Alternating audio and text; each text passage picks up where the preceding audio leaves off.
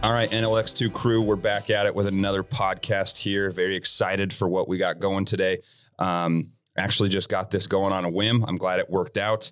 And so today we have Sean Hope, good buddy, met through the gym, met through the good word of strength. And so I'll just kind of have you introduce yourself real quick and what we're going to go over, man. Yeah, so like you said, we met through the gym and both played college football and got a kumbaya over that. Yep. Yeah, we've been kind of following each other around town. We never get a lot of time to hang out. But yeah, so I'm EMT. I'm in oil and gas also. Strength training, Ironman training, that kind of stuff. Yeah. So yeah, we've got plenty to talk about, I'm sure. Yeah. How's that balance, dude? With EMT, oil and gas? I mean, during COVID era, probably you were able to get that balance a little bit better, but. Yeah. So, I mean, when I first started my EMT career, I mean, I was all in, feet deep, 250 hours a month. I just fell in love with it. Now I've backed off a lot. I'm like maybe 4 shifts a month. I'm obviously part-time for EMT, but now the oil and gas side and obviously our drilling construction side has picked up. So I don't get as much time doing EMT work as I'd like to. Yeah. But I mean, yeah, COVID was crazy. Everybody, there wasn't a sector that it didn't hit, which is very weird. We have deep roots in oil and gas here for people that are outside of North Dakota. But every single industry, it was healthcare. My wife's in healthcare. Teaching, having a gym was top 5, one of the worst things you could do at that time. But actually ended up, we got busier afterwards. I don't know how the rec center did, but it actually helped.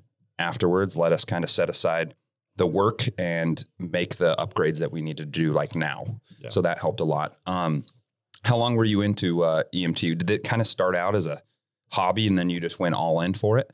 So no. So I was actually first on scene for a fatality accident coming back from the oil field one day. Oh, and obviously we work, we work on heavy equipment all the time, dangerous gases, all that kind of stuff. So I was more like, I want to protect my guys and make sure I know what's going on and how to help them. Because I mean, it took from the time of the accident, I was first on scene, for emergency responders to get to where we were was almost an hour and a half.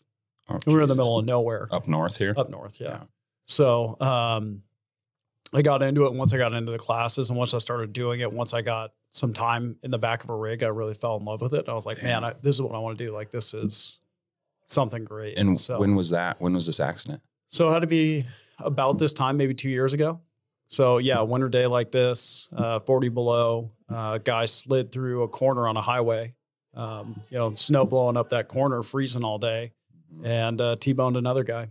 Dude. Killed him instantly. So that's rough. I guess you can find your calling in a lot of different ways, but I'm glad that somebody that actually has a vested interest in doing that. Like we were talking before we got on, my cousin was doing EMT and I was telling you, he doesn't hold many people. He's very stingent with opinion and he has a lot of respect. He has good buddies that actually were on scene for the Vegas shooter. So that's crazy. Saw some pretty gruesome things. And so I'm not in the industry, but I hold them very highly too. That's pretty cool. I think it translates. I mean, we liaison with police, fire all the time. I mean, all those guys. I mean, it's just amazing how the stuff that all of us have to see, the stuff we all have to deal with, you don't really think about it. No. If you're outside of the industry, I never thought about it. No. I never thought about the things that I dealt with, things that even in a small town, the drugs and stuff like that. I mean, it's pretty amazing that there are people that find that calling. Yeah, dude. My hometown got completely stricken. So the economy kind of crashed. We have some government land that they're not allowing drilling to happen in Wyoming. And so the economy crashed, drugs set in, and a lot of the EMT work there is drug related, a ton. Opiates have completely taken over the industry. And it's ugly to see because I got caught up in that early on, and seeing a lot of people just go down that path is hard to see, man. And I was teaching yesterday, so I got asked to come in as a guest speaker. And one of the kids asked was like, what's the most frequent call that you see? And to tell high school age kids that one of the most frequent calls I see in a town of 25,000 people is drug related and overdoses. And that, 10 years ago, cops weren't carrying Narcan. Nope. I carry Narcan at the college now. So it's amazing. Yeah. I got asked because I had some experience. All my listeners on here know I actually had to go to treatment. I got hooked on pain medication fast, and it was a very ugly road. But it's been 5 years clean. And so I got approached by an athlete, and he said, I can't play football without this. I had a surgery. I'm begging for more. And so I actually was able to mentor him. But at that moment, I was like, why wouldn't I? Like to some extent, it's sad that I have to carry something like that, but you can see it, and you're more trained. I'm trained. My eye is trained because I was there. You're trained in a more medical profession, but you can see it on their faces when they're using. And so ended up carrying some Narcan. I haven't had to use it yet, but it's there. Yeah, it's crazy. And so you've been in 2 years. Has it been pretty steady with drug-related stuff, or has there been a change at all? It's gotten worse. It's gotten worse. And so I think a lot of it is, and we were talking about this yesterday, was you're seeing a lot of, the fentanyl epidemic. A lot of these things are getting mixed and cut into these drugs. Yep. And so we have users that we'll bring back that will Narcan and will save, and they'll be like, I didn't do anything different than I've ever done before. I've been a user for 10 years and this has never happened. I've never OD'd. I've never done this. And so it's more the type of drugs and what's getting put in those drugs that is making it harder on us and harder on the strain on the system. Mm-hmm. And that's why we're seeing this higher rate of overdose. My wife was, she's in the OB now, but she worked in the ICU in Fargo, the brand new hospital there. And you get to this dilemma, and I'm probably sure you've seen it. And she's a very morally just, very nice person. But she got to the position where, how many more times do I save this person's life? I've seen him 5 times on an overdose now. Like where's that line? Like when do you stop doing this? And I mean, waking up being pissed off that these nurses and doctors saved your life. It's an ugly road to be in. I'm probably sure you've run into it a few times. Well, that's the thing. But if you've never talked to somebody that's an addict, and if you've never been around somebody that's been an addict, and people look at it as, oh, it's something they can stop. Oh, it's something they can stop with no help. Oh, it's something that, they're just doing it recreationally and they're screwing up and overdosing. It's a sickness. I don't have to tell you that. I mean, it is really that it's such a pull, and it chemically changes your body. Yeah. And genetics lead into that. You can have this fork in the road. Genetics lead into it. I had family members, complete addicts. However, it is a disease, and to some extent, you can't help it to some extent, but some people can, and you can make that conscious decision to change. But the chemistry of the brain is completely altered over chronic use, over long-term use. And I still have that. Strength and conditioning is that new thing. And it always was. So even when I was doing pain medication, early on, freshman, sophomore year of college, I was starting as an outside linebacker. I had all this pressure. And so I wanted to play, but I had all these issues with shoulders and knees. And so the only thing that would allow me to do it was that. Well, it progressed to much worse things. But having that pressure on you to do that can become overbearing. And to some extent, after that long term, because it was high school into freshman, sophomore year, everything that I did had to be to the extreme. And a lot of these people that run into that, everything has to be to the extreme. But now you're getting reintroduced to these new drugs that they are pushing it to the extreme, but that's what's killing them, because a lot of this different fentanyl and heroin getting put into a lot of this stuff. Is the opiates the main movement here? I mean, a lot of meth, but you don't see as the severe overdoses with that. No, not at all. I mean, you run across meth addicts that are calling in for different things, whether they're, out of their mind on drugs or whatever, and they're seeing things or they think something's wrong. The majority of overdoses you're going to see are opiates. Yeah. And so it's progressively got worse. Do you see any end in sight of it getting better? Maybe COVID has been a catalyst for that as well.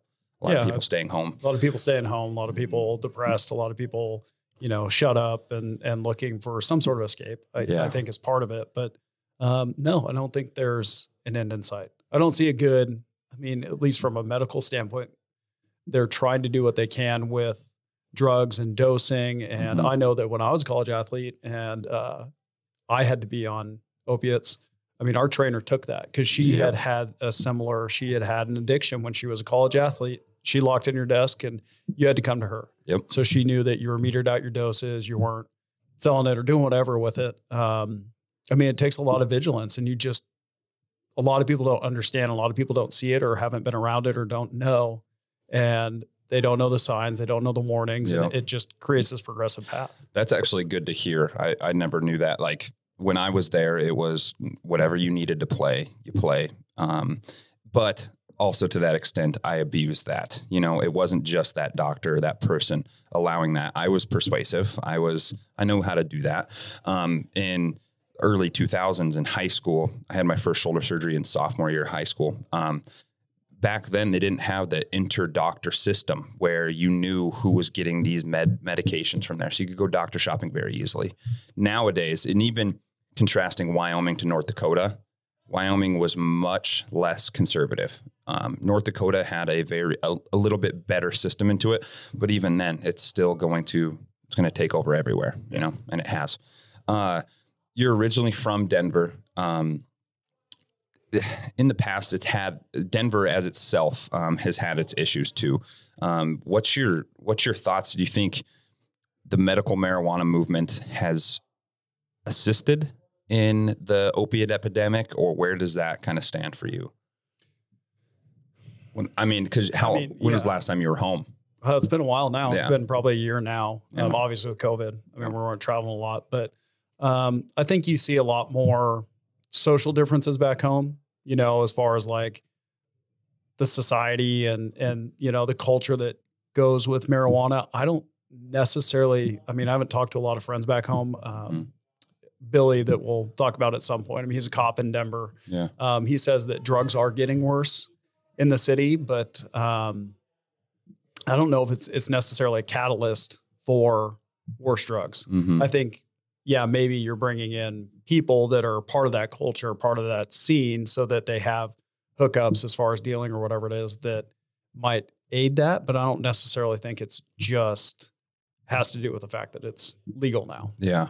I wonder, I don't have anybody that I know there, or I wonder this longevity. I want to see these studies come out of what's going to happen in Oregon or what's going to happen in these places. Is it going to be a net positive, or is this going to kind of be a waterfall into something very negative? Do you have any thoughts on all that legalization on that side?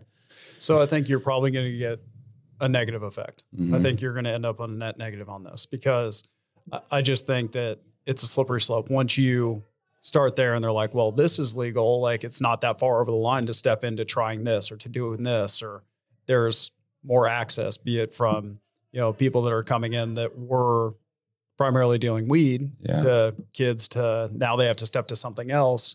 And so all of a sudden there's more of a availability. So I have that same argument. You have a lot of people that say legalizing marijuana is going to cut down on the profit that even cartel members or any big time drug dealers are going to have. And those people are professional business people. They're going to move to something else. When an industry dies, you move on. And so people don't realize that they said, well, we're going to legalize it everywhere. It's going to break down that footprint of the cartel. It's actually probably going to make it worse to some extent, because they're already ahead of the game. They've already moved to heroin. They've already moved to fentanyl. They've already moved to these different aspects that in the end, I would rather it be marijuana to some extent, you know. Growing up in Denver, how was that, man? Did you enjoy being close to Denver? Did you enjoy the city life? How was it? Yeah, it was great. It's a lot different now. It's gotten so big. Yeah. It was the best small city in the world. I mean, you were 20 minutes out of the city. You could go to a sports game pretty easy. You know, where I grew up, you didn't see like the bad side that people talk about a city. You didn't see the crime. You didn't see any of that. We were in a nice suburb. You had every opportunity in the world in a city, but it felt like you were in a small town. You knew people when you went to the grocery store, you know, the things that we love here. Yep. Of being in a small town. So you're in a smaller community, but you had the access to everything a big city offers. Nice. What did your parents do there? So my old man was a lawyer. Oh, nice. And then mom was a high school teacher for 30 years. Yeah. Nice. What did she teach in high school? Business. Business. That's sweet, man. Yeah. Retired now? Both retired. Awesome. Both retired. Awesome. So that's pretty cool. They get to come help you with your projects and stuff too. Oh yeah. What brought you, I want to hear that kind of story selfishly because I don't know it. What brought you from Denver, making this progression to North Dakota? So I played football at UMary. Yeah. Spent 4 years down there. Vowed I'd never come back to North Dakota. I was like, man, it gets cold up there. It's not, pretty small city. Mm-hmm. So I left. I lived in New Zealand for about 2 years, working and having fun. And then came back to the States for about a year. And I just wasn't going anywhere. I was selling wine for a living, liquor sales rep. It was fun, but I was like, man, I need that next step. I need that big career. So I kind of reached out to the generation older than me. Those people that are about 10 years older, they're established, and happened to know a guy that worked for a huge oil company. He was like, if you're willing to go back to North Dakota, I can get you to work. And at the time, we're in the biggest oil boom we'd ever seen. Yep. And I was like, well, that's the place to be. So that was about 6 years ago now that I came back. Cool. So, and it's been great. It's been everything I wanted it to be. Yeah. So. Yeah. Did you play at Mary around or sometime close to like Tanner Schweitzer when he was there? Was he before or after you? He would have been before me, I think. Before you? A little bit, yeah. Okay. I'm always giving him a hard time. He puts on a race over in Bismarck, and he actually has a few videos, us just kind of talking shit, Hawks and the Mary feud. So it was a lot cooler back in the day. Now it's kind of faded, Yeah. How was that experience? I've had friends that ride or die loved Mary, and I've had friends that didn't want to be there. Same as Dickinson. How was your experience in Mary? Well, I mean, coming up, and I'm sure that you were the same. Like, you wanted to probably go play for Wyoming or whoever. And, man, we were Colorado State, diehard. My whole family went to Colorado State, and I was never big enough or fast enough or strong enough to do that. And so I kind of came in with a chip on my shoulder, like, hey, I should have been here. Yeah. And I didn't take advantage of my college career the way I should have. I didn't train hard enough. I didn't focus enough. And it's, that first time you got to be pretty mature stepping out of your comfort zone. I mean, I was, 12 hours away from home. Yeah. It's different. All the, partying and all that kind of stuff. I didn't really focus on what I wanted to focus on. Yeah. I wish, you always want to know then what you know now. Mm-hmm. I wish I would have taken more advantage of it. Yeah. But it was a good experience. I learned a lot. It wasn't what I wanted out of my college experience as far as like playing and the sports and that kind of stuff. I wish it was a bigger school. But now that I'm older and I can look back at it, I'm like, man, I learned so much about myself, so much about how to do things. And it's really shaped a lot from that point. Yeah. You came up right before I did too. And so when I was getting recruited out of high school, Wyoming was obviously in the picture. Some of these other Division I AA's, and it was before like YouTube got really big. And so I tell this story. You think that like, yeah, you're the best athlete at your school. You think your shit doesn't stink. You think that you're this D1 for sure. That's it. And then YouTube came out, and you realize that you're really not that good. Yeah. I found that out pretty quick. Some people don't realize like at D1, it's a full ride or nothing. Like they don't offer half. So you either can get like a preferred walk-on, they call it. And I went to University of Wyoming, did that. And I only knew one person. I wanted to kind of go where I knew nobody. So it was kind of a little bit opposite of your situation. I just wanted to leave. And Dickinson ended up offering damn near full ride for that. So I ended up starting all 4 years, playing. I paid for it in surgeries, but I didn't pay for actual tuition. But it was a great experience, man. I was from a really small town, 4,000, 5,000 people. And so going to a classroom where a teacher knew you very well, same as Mary, I mean, very similar. I really gravitated towards that, and really gravitated towards Coach Stanton in a sense. I played under Coach Bijou for the first year, and then Coach Stanton took over. But just that small group community of people, and I'm sure Mary had the same thing. What position did you play? Outside linebacker. Outside. So, Sweet. Yeah. Did you end up, how did that career go? How did you progress through your football career? I mean, I was kind of a utility. Like if they needed something, I'd go in. I did a lot of special teams, but never started, never did any of that. Ended up ruining my shoulder my senior year. Labrum. AC joint. Yeah. Oh yeah. Yeah. So, I mean, it basically, well, that was the cap, but it was nothing spectacular. Like it wasn't anything I was going to come back from that injury. Yeah. And that there was going to be a lot of resource put into me because I wasn't a top guy. Yeah. I mean, I just, I came in being a big fish in a little pond and thought I was going to do that at the next level. Mm-hmm. And once I got there and the level of competition was so much greater and all of a sudden it kind of, instead of rising to that occasion, it kind of cowed me. And I was a hitter. And I never got that back. I never got that attitude back. I think I would mark it up to you having possibly more maturity at that age than I did. I knew I wasn't going to play pro. I knew all these things. I wasn't that great, but I just had a very linear and tunnel vision mindset. Like every single year, freshman through senior year, I had a surgery and came back and played. Surgery, came back and played. It was a lot of stupidity, to be honest. Like I pay for it now, but in the profession that I'm in, I'm able to mitigate that a little bit.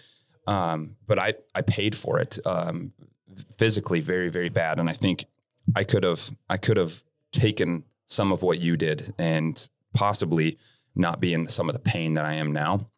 Because you don't realize how small of a actual effect you have. It's Dickinson State football. You have this group of people and you think you're on top of the world, but in the big scheme, it's really not that big of a deal, And I came to the realization after my last knee surgery, and it took a while, but that was senior year.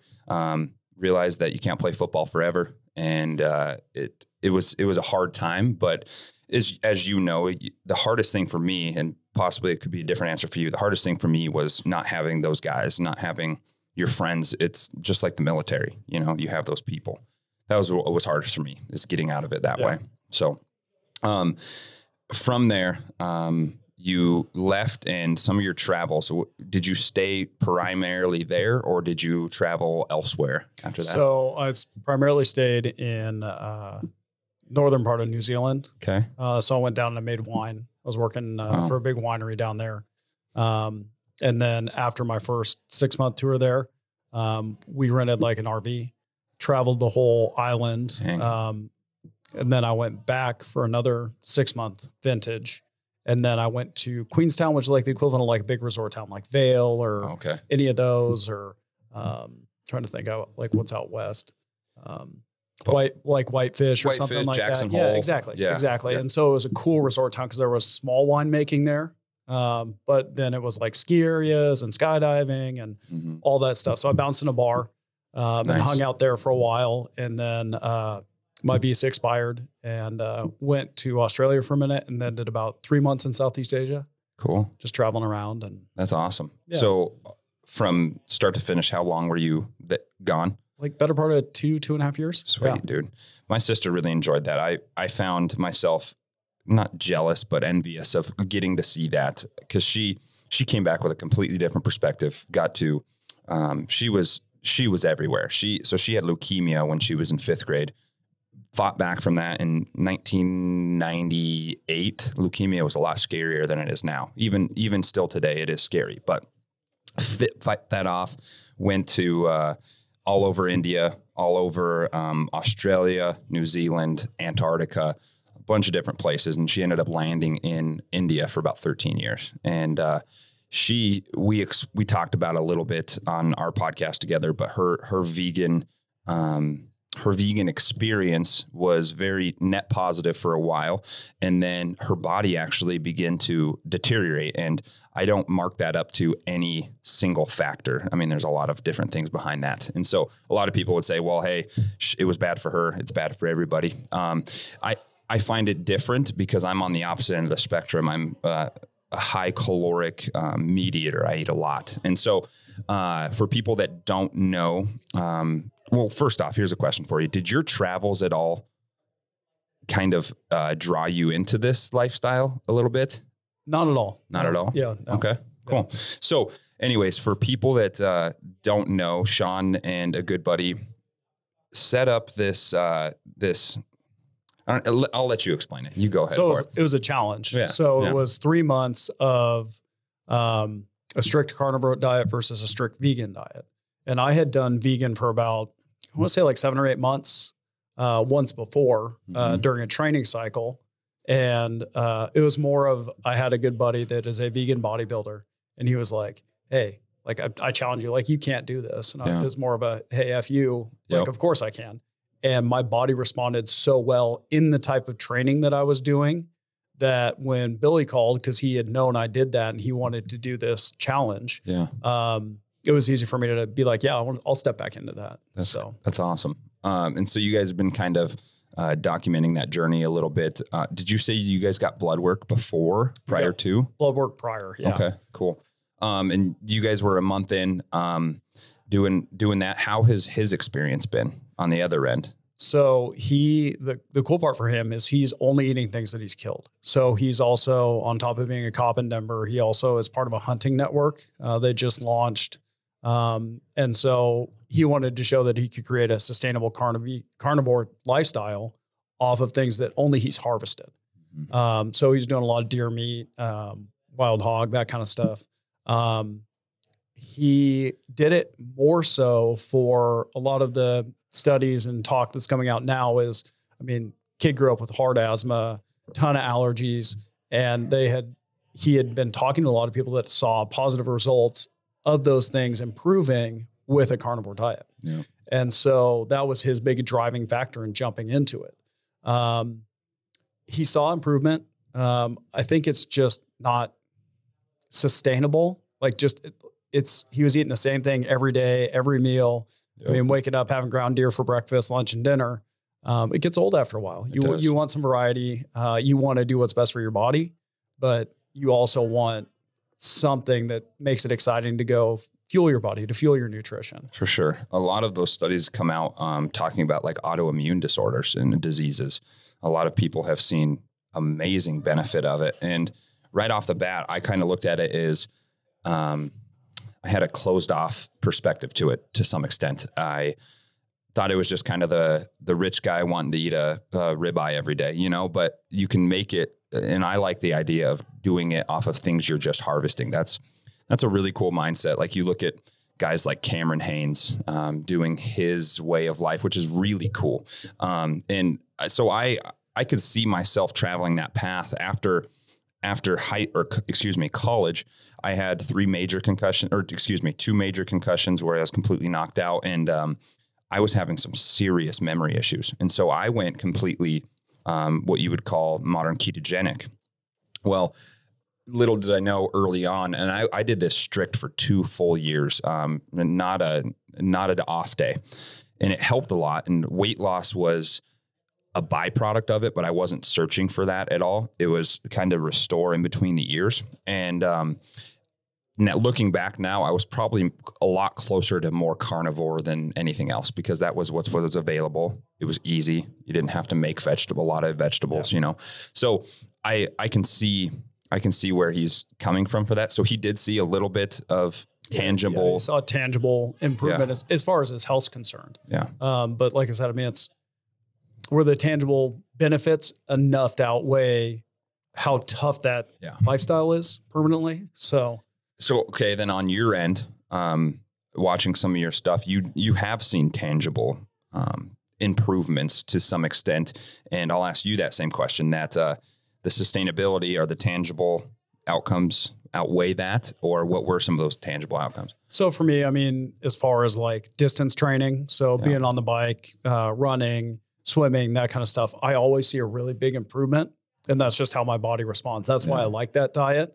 I always preface this conversation when I have it with people. I'm like, nothing is a dead on fit for anybody, right? So CrossFit's for some people, it's not for other people. Carnivore's for some people, it's not for other people. Yep. This diet isn't for everybody. I would never tell somebody like, this is the way to go. Like, you have to do this. My body just happens to respond really well to it. I mean, I saw a reduction in weight, obviously. It's hard for me to keep a lot of calories in. But I don't know. It's just, for me, it was more a physical longevity of like my ability to get on a treadmill on a normal diet, on my kind of everyday diet versus vegan is tenfold. I mean, it's just, the muscle fatigue for me, I don't catch up as fast. So. Really? And a lot of times, that's why I was telling you before, I don't want to take a black or white. A lot of times endurance distance running can find a huge benefit from being vegan. And then you get the opposite side of the spectrum, strictly carnivore as well. You're pretty much either of these sides of the spectrum. We're looking at either distance runners that are carb loaders. There's a lot of carb loading in distance running and endurance. And then there's the opposite end of completely restricting those and getting on ketones or going the vegan route. And me not having that actual tangible experience doing that, I never dove in. But all the research is very promising. And you even said sleep improved, stuff like that. I've been very gifted in the sleep category, so I'm very lucky, but a lot of people have said that. A lot of people have really seen the tangible results of sleep, energy. So were you able to sustain? Was it more strictly endurance training, or were you pushing weights too? What? I was pushing a lot of weights, and I didn't see the drop off that I typically expect with my weightlifting. Yeah. But also, and I'm sure we'll get into it down the road, but full-time building a tiny house, full-time working. Exactly. I wasn't in the gym near as much on this set of my vegan diet as I was the last time when I did it for 7 months. Mm-hmm. So it was kind of hard to really compare and contrast between the last time I did it and this time, because my time was spent differently. Yeah.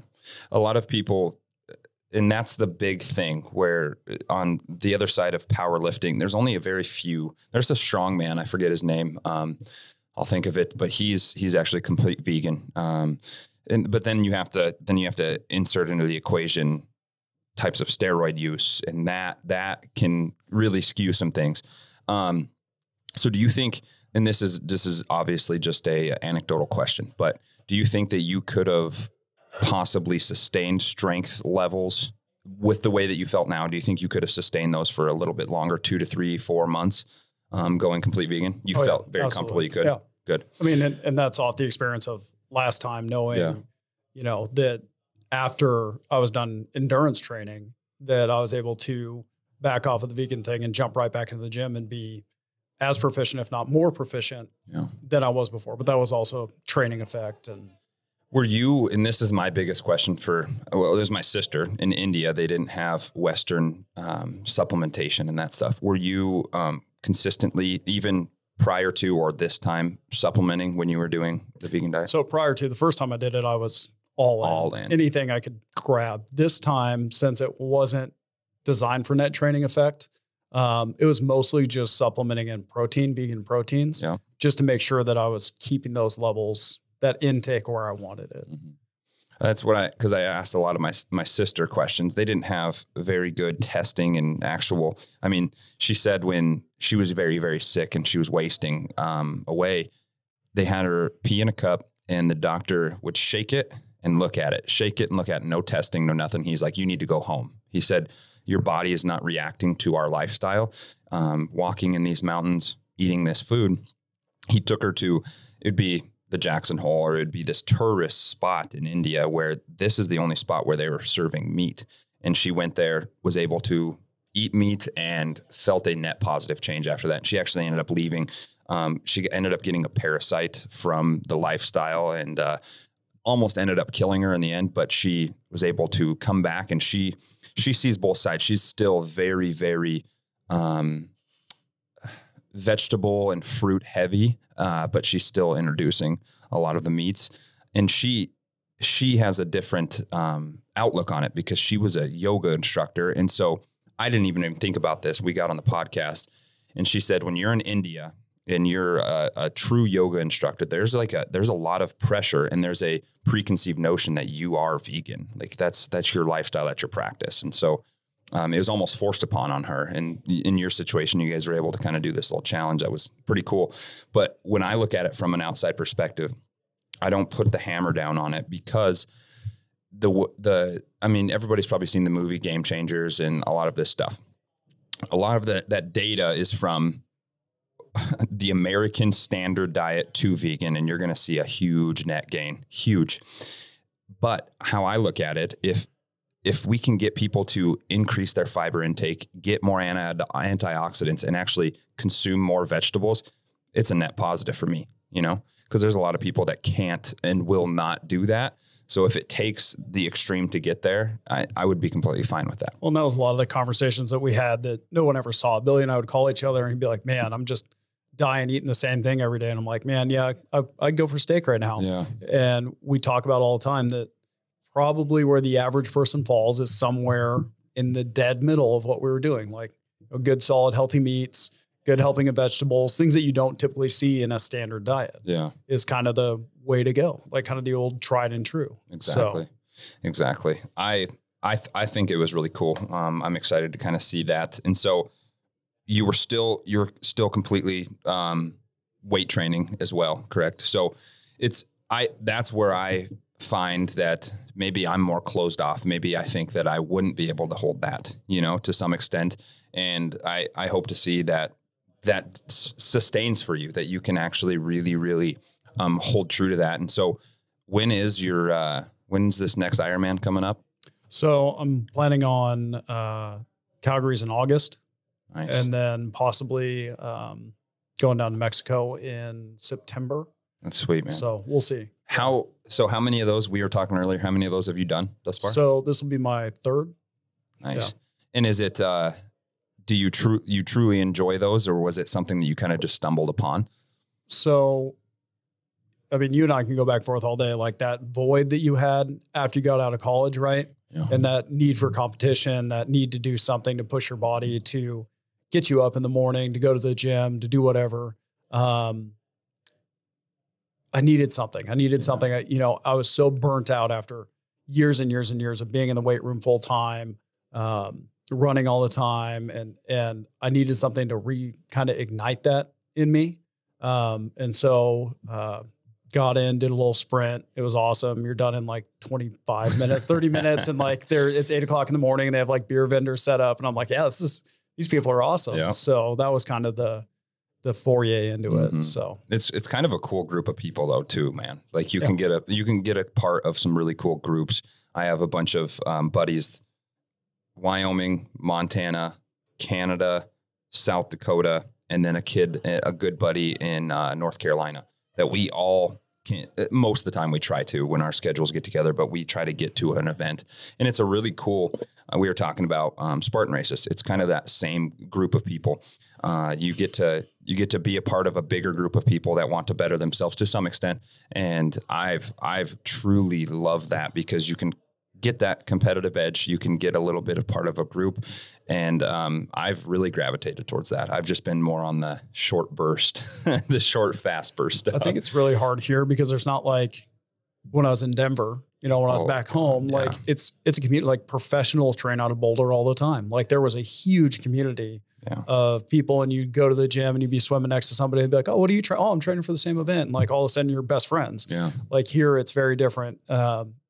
And there's like, people are like, well, you're insane. Like, why would you want to do that? Like same thing with the vegan thing. Like people are like, why would you want to do that? Like there's definitely a different mindset here to that training style or that lifestyle or whatever it is. So it definitely makes it a lot harder when you don't have a group that's kind of supporting you to get you up in the morning, go see them at the gym, go hit a run, go whatever. So I think Dickinson as itself, but North Dakota, they've been trying, but like you don't have the landscape that Montana has, that Colorado has, that you can really, like even back home, they have made a rock climbing camp. Alex Honnold goes there all the time. It's a really world-renowned camp. And those are people that, like my sister's been involved with, both of them. It's a cool group of people that I gravitate towards. I am a registered Republican. I have conservative views, but I also there's something that my heart gravitates towards, to that little bit freer lifestyle that comes along with a lot of this rock climbing, these competitive people. And even in Boulder, you get a lot of that. And I don't know what it is, but I do share views with them to some extent, You're right. There's something intrinsic that really draws you to those people, that lifestyle, because it's kind of from where, at least I think we sit, like it's not something that we would do. Like not something that we'd embrace full on, but you want a piece of it. Yeah. Like you just want to feel it a little bit. Mm-hmm. Definitely. I think that is, I do share some of those values, and originally when I reached out, I was very, very interested in your tiny home, your minimalist living, being able to be mobile to some extent. And I'll let you kind of go.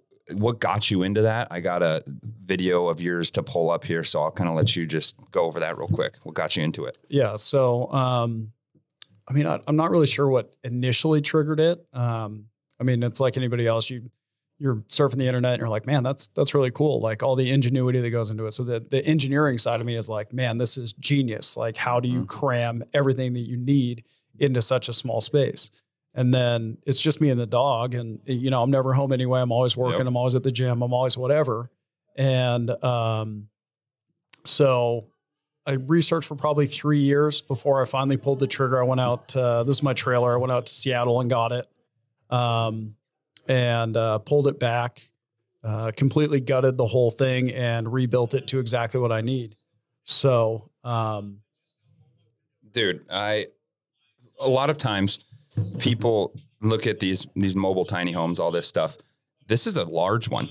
Yeah. This is a big sized one, a lot bigger than a lot of stuff that I've seen in the past. Right. Yeah. It seems pretty extensive. A lot of the work I was telling you before I got on here, that it would be a steep learning curve for me, but you had a little bit of experience prior to building construction work. I'd done frame building of houses. My old man's an amazing woodworker. So I grew up with that, but on the other side of that, he's come up and helped a couple of times, and there's woodworking techniques and techniques I've used in here that, I mean, even he's blown away with that. We're in such a cool time where you can learn anything, right? You can reach out to somebody or get on YouTube and figure something out, because there's no blueprint for doing something like this. No. Like if it was a stick built, there's tons of companies out there that do that. Or like a little Sprinter van. Yeah, exactly. There's a lot of people doing that. For me, this is a 1953 trailer that no one that I know completely, there's a few people that live in them full time, but they're still in that mid-century modern. No one had ever taken one, done, full touch screen controls for the whole house, built their own electrical system, done all their own plumbing design, and basically taken it to the frame and then built the entire thing back. Yeah. So, and it's not finished yet. For people that don't know, you're living in it now. With construction going on actively.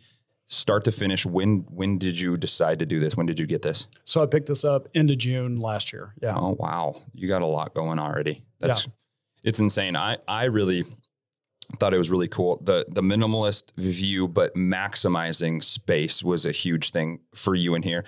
I thought the shower and the bathroom setup was really cool. So it actually goes down into a chamber, is burnt into ash, and then you can dispose of it that way. So it's an incinerating toilet. They've been big in Europe for probably 10 years now, and they've just really made the big push in the United States. I happened to run across a video of one, and I was like, well, that's genius. I don't have to deal with black water tanks. I don't have to deal with emptying that.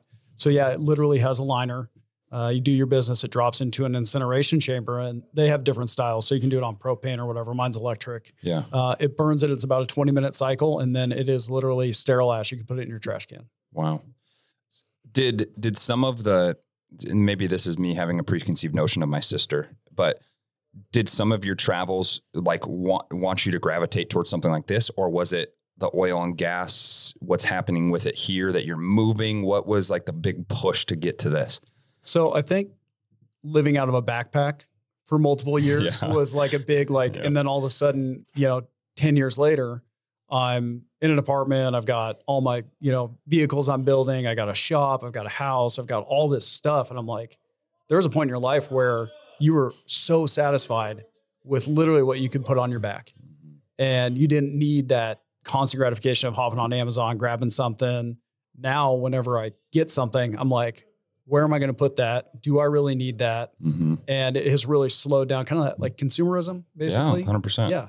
It's a nasty feedback loop, dude. A lot of people are attached, and I would say I'm attached to it at some extent too, Yeah. I found this very cool because I have a buddy who's building out. I know it's a Dodge, but it's not a complete short Sprinter van. It's long. It's a big van. Braden Collins, He works at Blue 42, but I actually gave him your number because I knew that you would do some of this work. What was the hardest thing building this thing out? What was your biggest obstacle? Probably electrical system. Like that's not, I mean, I've done plumbing, I've done woodworking, like figuring out how to run everything I want. Cause it was going to be a full house. I mean, obviously I have a dishwasher, I have a washing machine, washer, dryer. I mean, you're living in this full time. I want it to be everything that you have in a modern apartment. I wanted touchscreen controls, figuring out how to do that when there's no blueprint. So it was, and then eventually at some point to be expandable into having solar for it, all that kind of stuff to build a system that was smart enough that I could get down that road after this without having to tear a bunch of stuff back apart to do it. So right now, main energy source, I mean, well, for your stove and all that, propane, correct? Yep. And you want to get to the point where you can go complete solar or just partial, or what are you thinking for that? So I'd like to go complete solar. There's going to be things that you're going to have to cut out. Like I'm probably not going to run my dishwasher or my microwave, or those are such big draws. Yeah. But yeah, I mean, even if it's just, hey, you got a weekend off, the ability to take my entire house, go use it as a base operations and go skiing or go mountain biking or whatever it is, go to a race, haul it somewhere, put it in an RV park and have the comforts of home without having to rent a hotel room or whatever, and just throw the solar panels up and use what you need. Yeah. So what's your future plans for this? We talked to you're possibly getting, moving. What's your future plans with this? So this, once I'm finished, I mean, obviously my full-time live-in, I'm a huge glutton for punishment. So I want to build another one really bad. So at some point, I'm sure you'll see the outside of this. So I love the idea of taking something that was made 70 years ago and completely modernizing it, making it real. I'm sure look at the cabinetry and all that. It's very modern. Like I'm sure the Spartan purists that rebuild all these to spec mid-century modern hate that I've taken this to like American farmhouse style. Yeah. But it's functional for me and it's my tiny house. And there's all these different styles. And so on the outside, it's still 1950s, but inside it's a very functional space. I think it goes here in about 15, 20 seconds to the outside, but when you polish that small spot, that is going to look slick on the outside. And you said, where did you pick this up again? So this came from Seattle. Seattle. Yeah. Wow.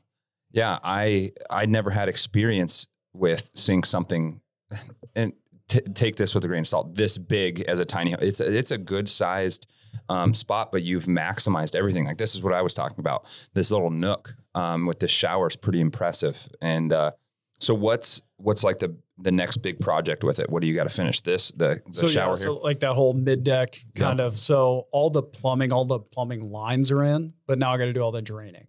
Gotcha. Okay, so you gotta get your water back out. So that's kind of like the next big thing. And then after that point, it's kind of all trim work and like all the finish touches, that kind of stuff. Stuff you can easily live in while you're doing. Very easy. Exactly. So, it's definitely been a really steep learning curve to get to this point, but I just had to pull the trigger at one point and be like, I have to move into it. Cause I'm sitting there looking at it every day. Like a little bit's going to get done. It's different when I was living somewhere else and working on it. And you're like, you get done with work and you're like, man, I just really don't. I got 2 hours till I got to go to bed. You're pressed now. Yeah, like now you're like, well, if I'm not taking care of my stove and I'm not finishing these things, like I'm freezing to death. So, so it's been, how has that transition been? I mean, you grew up in, Colorado, you played college football, very traditional route for a young man. And, how was the transition from normal living into something like this? So I think it was really eye-opening. Like the amount of stuff that I was like, man, I got this for a costume party or like whatever. And I'm like, I haven't touched it again. And like the amount of things that I donated or got rid of, or that were broken parts that I was just holding on to, or, memorabilia, whatever it was.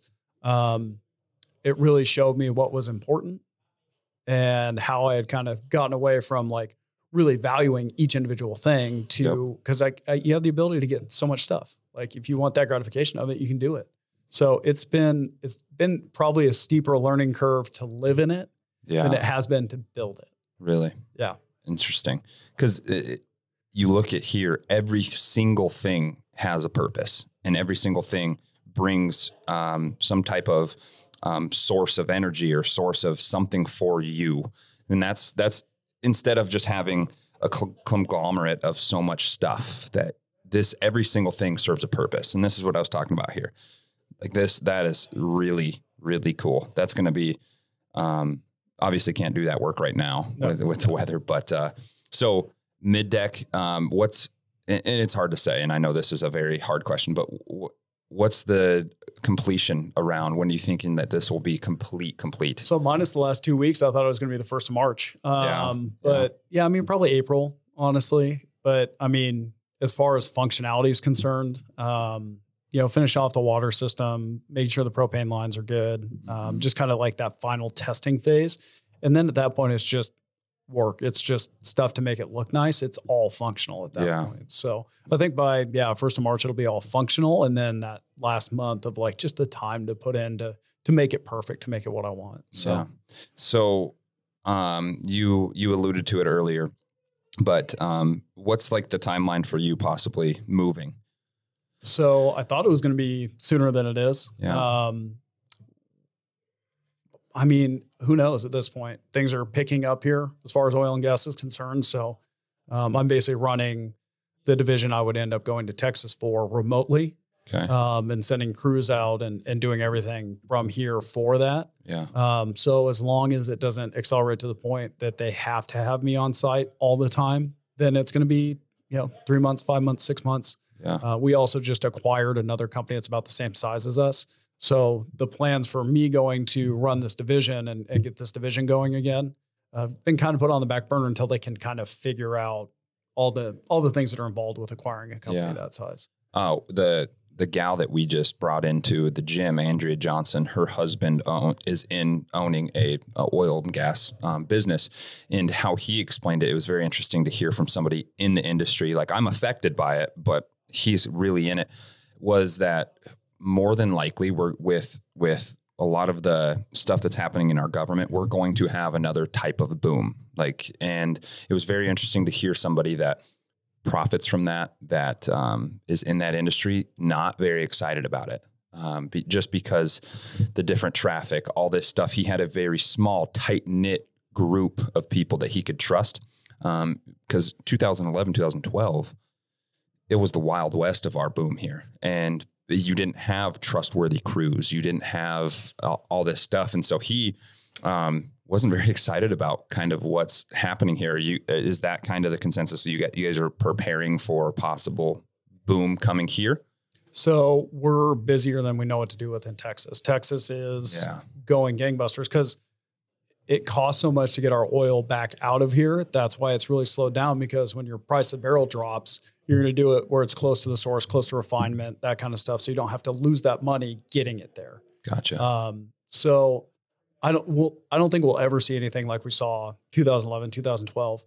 I'd love to see just like progressive, steady growth where everybody's busy. Everybody can keep good crews. It's not overwhelming our cities. We can sustain it. Yeah. It's sustainable. Yeah. And we saw that start to come back 2-3 years ago, after the last crash, kind of before all the COVID stuff really shut us down. Mm-hmm. And we were at like kind of that sweet number, 50, 60 rigs. Everybody was busy.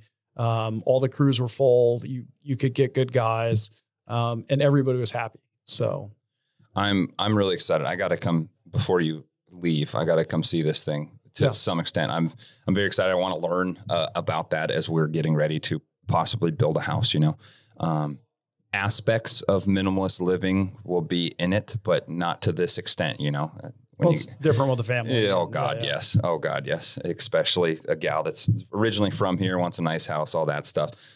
We talked about it very briefly. Have you done any gun builds recently? Probably not with this going on, but kind of get into what's your favorite caliber? The 300? 300 Blackout. Yeah, dude. Absolutely. It's a lot of fun. Do you have your own? Oh yeah. Nice. Did you build it out or did you get it pre-made? I custom built it. Nice. Yeah. Nice. So, and a lot of the stuff I get is from, like your, with Strike or whoever, like whatever, a lot of the builds I do, I will get an individual lower from somebody. I'll custom build all the trigger parts into it. I don't get pre-built pieces. And then I've actually really gotten into bolt, like side action. Yep. So it essentially feels like a bolt action rifle versus having like your rear release on it. Yeah. I just like that style. It's just a fun style. It's just something different because you never see it. You go to the range, you guys are like, well, is that a bolt action? You're like, well, no, it's still an AR, but yeah. I got a, not to that extent, but my AR that I had built 3-4 years ago, I got a nice side charging handle put on it. And I really, really like that. It's a little bit more effective. If you're in an 0-sit situation, you can hammer it on your arm. You can do whatever you want. I really enjoyed that. But then my first complete build was in March, like by myself, just complete build. I had some help from Riley Decker. Yeah. He's a cousin, my wife's cousin, but he's building out suppressors now. So we got approved for suppressors. Do you have your 300 suppressed? I do not. Yeah. No. It's a pain in the ass, dude. Really. I mean, it's right now they're saying 8 to 11 months, somewhere around there. So hopefully here soon, I'll get it. How long of barrel is your Blackout? So that one's a 14. Nice. Yeah. Nice. I had my 5.56, kind of just a nice mid-range rifle. Wanted to build one, called it your self-defense, home defense gun. But it was a more fun build than anything else, you know? And then so I got a 30 cal can for that. Well, I just got my 270 and my 300 bolt action actually threaded. So we'll be able to throw that on there. Yeah. See, I never got into I've shot a lot of buddies suppressed weapons. Yeah. I actually, with my tax stamps, I went, and so I have a few lowers sitting in the safe to build short barrel rifles. Mm-hmm. So I have stamped lowers to build short barrel rifles that I can run. That was more fun for me. Like that style of firearm is a little bit more fun to build versus just the ability to be run suppressed. Exactly. So no, I like it. I actually stocked up on some SB tactical pistol braces because I don't know how much longer. Maybe that's just me being a kind of a prepper, I guess, you know, but to some extent. But I put an SB tactical on the 300 Blackout with the suppressor. Barrel length and suppressor is going to be around 11 to 13, somewhere around there. So it's a very nice short barreled rifle. And I went with 9 because I still want to go out to 100 and maybe poke something, but be able to really be effective within close distance. So it's such a fun, it's a very fun caliber. Do you reload at all? I don't. Yeah. And I was thinking about getting into reloading. Then I bought a 300 Blackout and I was really thinking about it. But to some extent, if I'm just doing Blackout, it's a lot of time. It's a lot of effort. It's a lot of brain capital. And I'm more clueless on that than most things, you know? So I think if I was shooting 458 SOCOM or something that was 280 every time I pulled the trigger Lapua or something. You know, then down the road. But I mean, the accessibility and not as much anymore, but the companies that came out that you could buy bulk ammo for a great price. Yeah.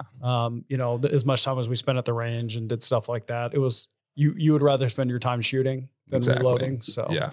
And you mentioned it earlier when are you a Glock guy as well? Oh yeah. Yeah. I bought my wife, I took a dagger. She wanted a gun, but she could not. So the Glock 44, that really nice 22 they have out now, she could not pull the slide. It was just a little stiff.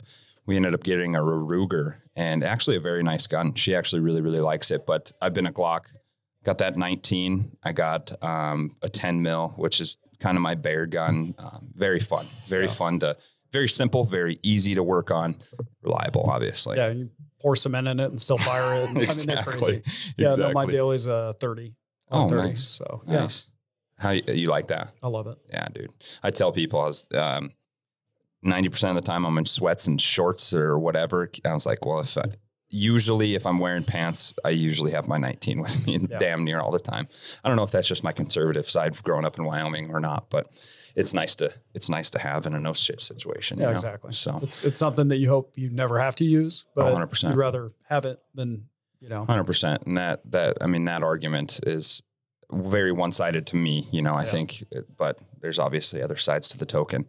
Well, dude, I wanted to ask you one final question before we get off here. One, I actually got 2 for you. Okay. One, where, and this could be tiny living wise, work wise, Where do you see yourself in 5 to 10 years? I think I'm probably still going to be working. I hope I'm on the construction side of oil and gas. It's the side I really enjoy. I think I'll probably still be doing tiny living. Yes, sir. mean, barring, big family change. Obviously that has a lot to factor in. If we're being honest, if I could pick the litter right now, if time and money weren't a factor, I would do this full time. I would build tiny houses full time. Dude. I really, really enjoy it. So I think it's still going to be something that is very prevalent.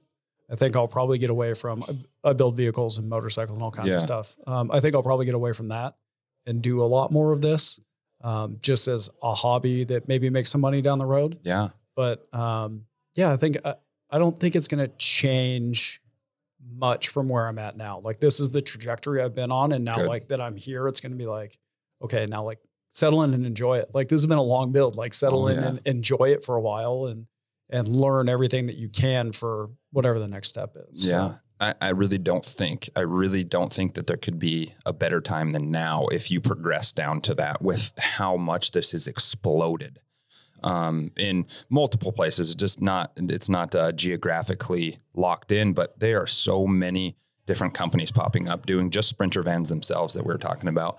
That'd be really, really cool, man. I would love to see that.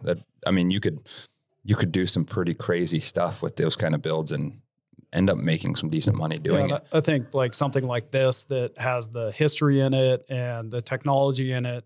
I mean, this isn't a stick built company that's putting out 40 of these a year. This is like a one-off, Customs. Maybe once a year. I mean, this at the end would be a high dollar type build. And that's the type of market you want to be in, because you're right. There are so many companies that are doing it. And there's so many companies that have resource to be able to do it. So like if you're a one-man operation, like you have to have some sort of corner. You're not going to compete with somebody that's warehouse building. Definitely. You'll have your niche of people for sure. But I also think they appreciate that custom one person build over a long period of time. Like this is a true time and money investment, which would be cool. Yeah, absolutely. And lastly, knowing what you know today, whatever experience that you have, what is some words of advice that you would give your 16 to 20-year-old self? Man, that's a tough one. You always end with that one?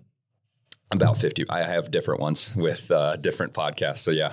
Yeah. I think that I would tell them to slow down a little bit, really slow down. I look back and like we were talking, like with my career and how jaded I was, like just slow down and think through and like enjoy being in the moment versus being like, this is where I should be, or this is what I want to do. And like, that's another piece of this is like, I'm really slowed down and I'm enjoying what I have and like where I'm at and like this point in time versus being like having to be so far ahead of myself. Yeah. We'd all love to go back and be 16 to 25 again, knowing what we know now. But if, half the time we would have just slowed down and kind of looked around and enjoyed that experience a little bit more, I think we would have gotten a little bit more lesson out of it. Definitely. Mine was always just be present. When I answered this question with podcast guests, it was like, be present.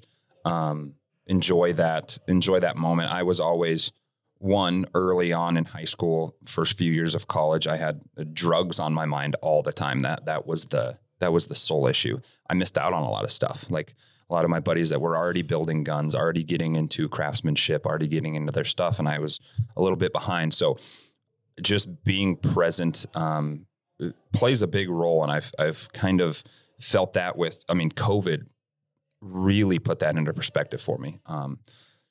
Hey, you still have to eat. Where's your money coming from? And so I got into a little bit of investing in cryptocurrencies and into the actual traditional stock market too, because I really realized how fickle and how fragile everything can be like that. And so maybe that's why I gravitate towards a little bit of this. It's a little bit more structured. It's yours. You have it. You can move anywhere you want. Like when you said that you wanted to possibly take this to a ski resort or take this to something like that. That's a dream. Yeah. That's really cool. So I envy that. And it's not short of any work. This is taking a shit ton of the work. So I envy that. And I think that's pretty cool, man. So, well, we'll get you up and give you the full dime tour and man, get you in. Let's keep in touch and hopefully get to see this here soon, man. Perfect. I appreciate you coming by, brother. Yes, sir. That is another NLX2 podcast, peeps. If you have questions, what are you on, like Facebook, Instagram, all that stuff? Sean Michael Hope. Instagram is _Hope_official. Gotcha. Yes, sir. Hope official. And it has all the build pictures if people get interested. Very cool. That, so. Very cool. Well, even down the road, peeps, if you ever need, even if it's just small bits of knowledge about this stuff, reach out. Go to somebody that has been successful in what they're doing. So I appreciate you coming on, brother. It was a lot of fun. Yeah. Yes, sir. We'll talk to you later, NLX2 crew.